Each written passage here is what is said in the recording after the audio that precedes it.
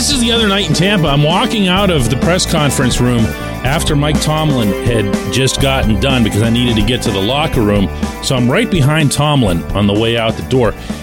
The coach stops for a second to give a really animated, spirited handshake to Elandon Roberts, who was due to speak next.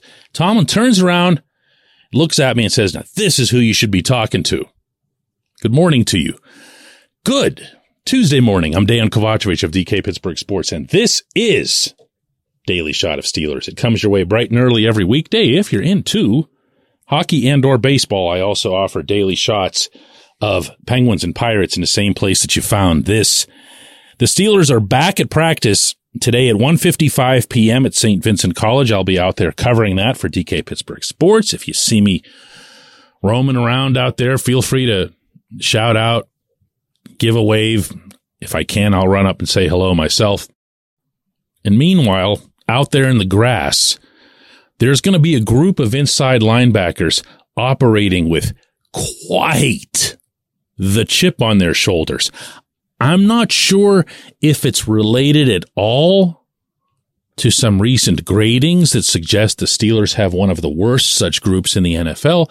I'm not sure if it's related to the recent past, which obviously has not been strong there. I'm not sure if these guys were just born like this. But you know what? I'm starting to think it's the latter. Because this coach loves these guys in a way that, well, I hope that little story puts a little bit of light on that. Incidentally, I still did go down to the locker room and I wasn't around for Roberts, but I did say something to the head coach about what an impressive room he's got now with these guys. And he does. He does. Because not only are you seeing Roberts, Quan Alexander, Cole Holcomb, and please do not forget about Mark Robinson do their thing, both in Latrobe and in that game in Tampa, but you're also seeing a fire that just flat out hasn't been there. Not since Vince Williams was playing. You've seen that position just go bone dry. And I always feel like I have to set apart Miles Jack because for the first half of last season, this was a pretty nice addition. Then he tore his groin apart and, to his credit, tried to play through it, but it didn't go well. Regardless, this is night and day. And the day version of these inside linebackers is something to see. And it's something that I think is going to add or re-add to this defense and to this franchise a bite that's been missing for way too long. Let me put that another way. Remember how you felt, I'm talking to you, when the Steelers defense performed as they did against the Bengals and Joe Burrow in the first half of the regular season opener last year in Cincinnati. Remember that? Remember how you felt. Don't cloud it with anything that happened after that, even the second half of that game. Just the first half. TJ Watt was still healthy.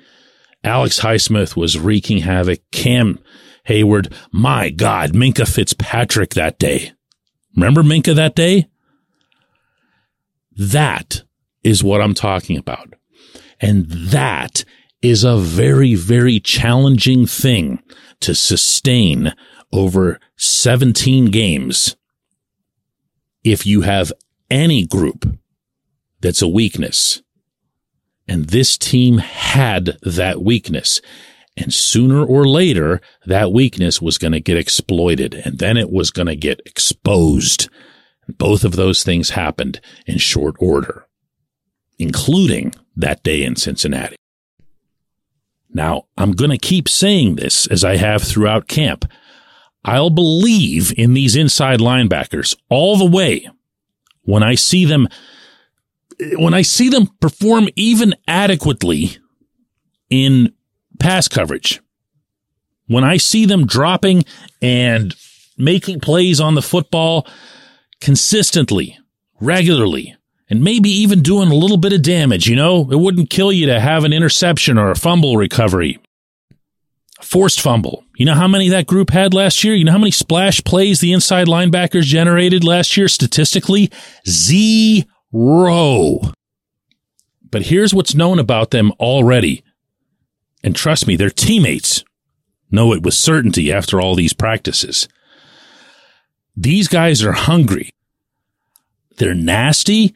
They're relentless. And the number of times you heard me describe inside linebackers like that since Vince is, well, that's also 0. I had a talk with Quan Alexander in Tampa after the game. Wasn't a very long one. I just asked him, where does it come from? I didn't say what. I didn't say, where does the fire or whatever come from? I just said, where does it come from? And he didn't hesitate. Answered it like this. It's instilled in me. It's part of me. I'm cautiously optimistic about all of this just because there's so much that can be overcome with heart. When we come back, J1Q. This segment of Daily Shot is brought to you by our good friends at Mike's Beer Bar. They're located on Federal Street, directly across from PNC Park. Mike has more than 500 beers on tap, including from more than 50 local breweries. Stop in and say hello. Tell Mike we sent you. Mike's Beer Bar.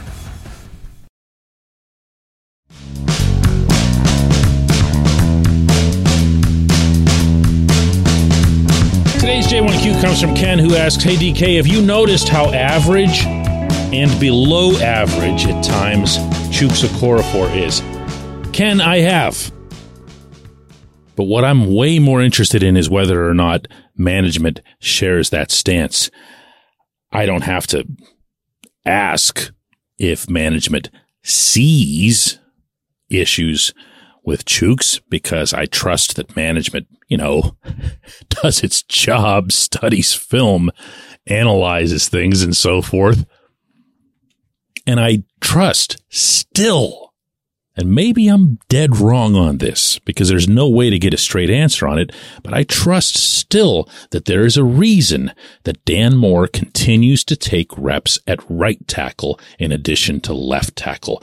I refuse to be convinced that there's any motivation for this other than the possibility that if things don't work out for Dan or if Broderick Jones rises the way everyone expects that he will and should, that Dan could slide over to the right side.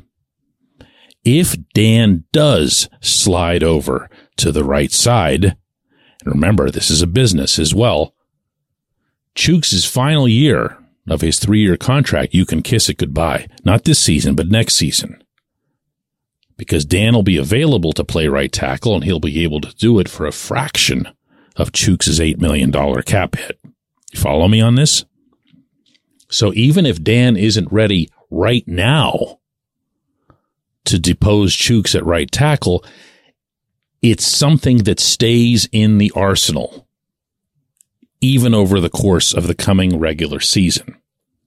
But to try to answer your question, yeah, I see the inconsistencies. I see the inconsistent effort / focus more than anything. I don't see any kind of lack of ability. Chuks is a freak. He is a really monstrous dude who can move. And he isn't built like he's overweight or anything like that. He's just that large. Broderick Jones has that to him as well. And when I see Chuks, I see someone who knows they can pass the SAT without doing any kind of prep work for it and without really even trying that hard while they're doing it. That's Chuks. But instead of getting I don't know if these numbers are still the same as they were when I was going into college, but, if Chuks is someone who should get a 1,600 if he really, really applies himself and stays lasered in on every question along the way, he instead will just go ahead and get the 900 or 1,000 or 1,100 or whatever and get just enough to get into school. That's what I see from him. he will, when he's tested or when he feels like he's screwed up, do something physically that's so superhuman, just taking somebody with one arm and just throwing them. I'm not talking about pancaking. I'm talking about physically throwing them back in the other direction. And you'll go, whoa, dude, where was that the whole game? And you could understand from the standpoint of the coaching staff, whether it's Pat Meyer all the way up to Mike Tomlin, how that can be exasperating because they need both of their tackles to be performing at peak level to protect the franchise quarterback, to get the running game going, all that stuff. And you don't know from snap to snap or even within the play what level of effort / focus you're going to get from Chooks. So that's what I see.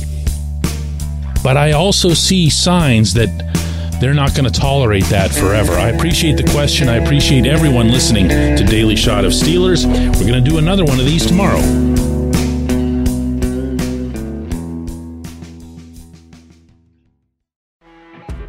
You know when you're listening to a true crime story that has an unbelievable plot twist that makes you stop in your tracks? That's what our podcast, People Are the Worst, brings you with each episode. I'm Rachel. And I'm Rebecca. We're identical twins who love true crime cases that make you say, didn't see that coming, and we hate the people responsible for them. Listen to People Are the Worst now on Apple, Spotify, or wherever you get your podcasts.